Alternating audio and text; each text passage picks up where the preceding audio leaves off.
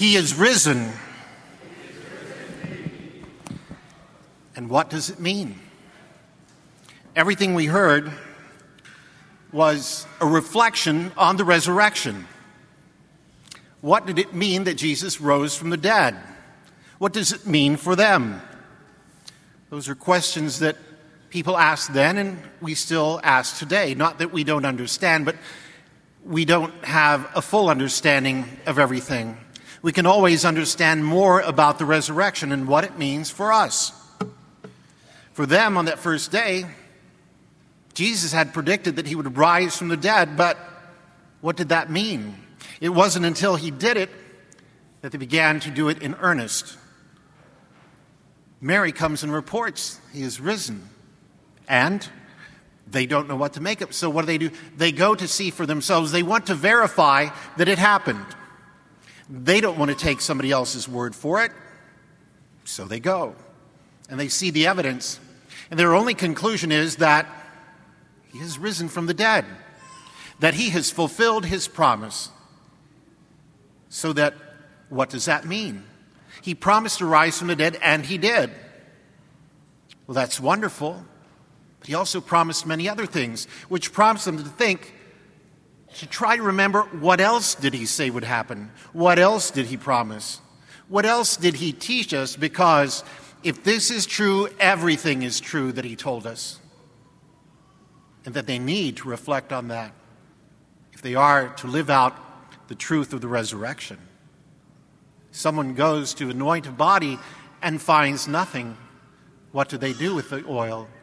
What else can they do but go and tell everybody else what had happened, what they saw, what they are witnesses of, that the tomb is empty.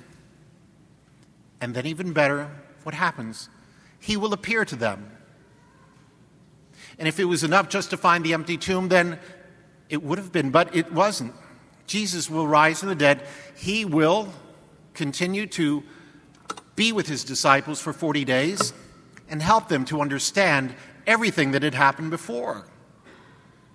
And with that, the ultimate expression of the reflection on his resurrection is called the church, because it is a result of the resurrection. It is established when he sends the Holy Spirit to lead and guide us in all wisdom and truth, so that we might understand the wisdom of the resurrection, the truth of the resurrection, its implications, its expectations.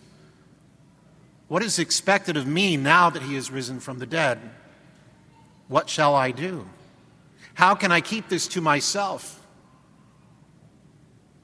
These are the things that the people of the resurrection think about, that they make it part of their everyday. They cannot go through out their day without reflecting on, what does my life have to do with the resurrection? How has this changed my life? How has this changed the world? Because our lives can never be the same again. Look at the lives of his followers, his disciples. The fishermen do not stay fishermen. The fishermen become the apostles. They become fishers of men. They go out into all the world and preach the good news. They could have just gone back to earning a living at the things they were doing as tax collectors, as fishermen, whatever else they were doing. But their lives were different. They could never be the same. And they would encounter people who would threaten their very lives about the resurrection of Jesus Christ. They would have the choice of either denying that Jesus rose from the dead or affirming that Jesus rose from the dead, that they had encountered the risen Christ. And if they denied him, they would be allowed to live. But if they affirmed their faith in Jesus and in the resurrection, they gave their lives. No one would do that if it was just a story, if it was a hoax. No one would give their life for a lie. So they gave their lives for the truth. Witnesses of the resurrection, because the resurrection of Christ means resurrection for us. So that these people no longer live in fear, but they live in hope and joy, because the threat of taking their life has been nullified. It has become meaningless to them, because they know that heaven awaits them. They know that Jesus, as he promised, has prepared a place for them in heaven, that they will see the Father, that they will experience eternal joy, that the resurrection is for them as well, that Jesus has shown the love of the Father, and someone who has the love of the Father has everything. They are not satisfied with the things of the world because they come and go. You can gain them, you can lose them. You can't take them with you. The only thing you take with you is the resurrection of Jesus Christ, the love of God which dwells in your heart, the thing that cannot be taken away.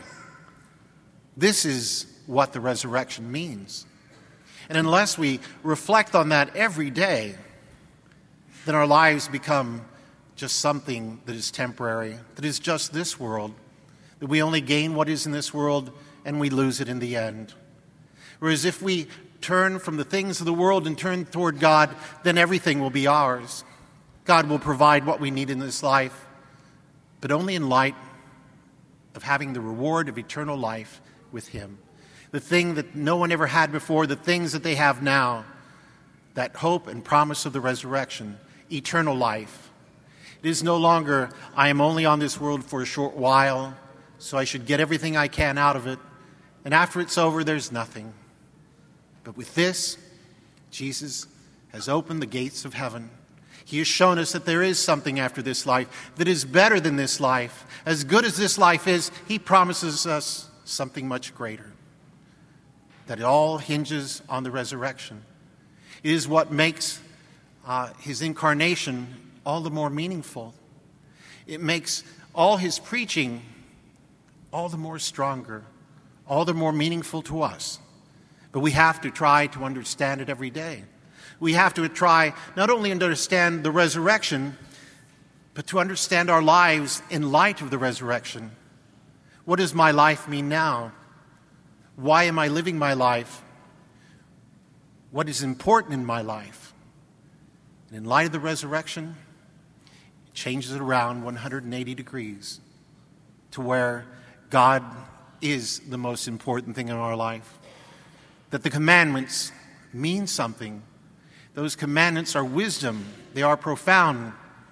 They teach us to love one another and to love God first, so that we may see them as how we learn to love in this life, so that we may love in the life to come, because heaven is a place of perfect love, and God wants to perfect that love in us here and now.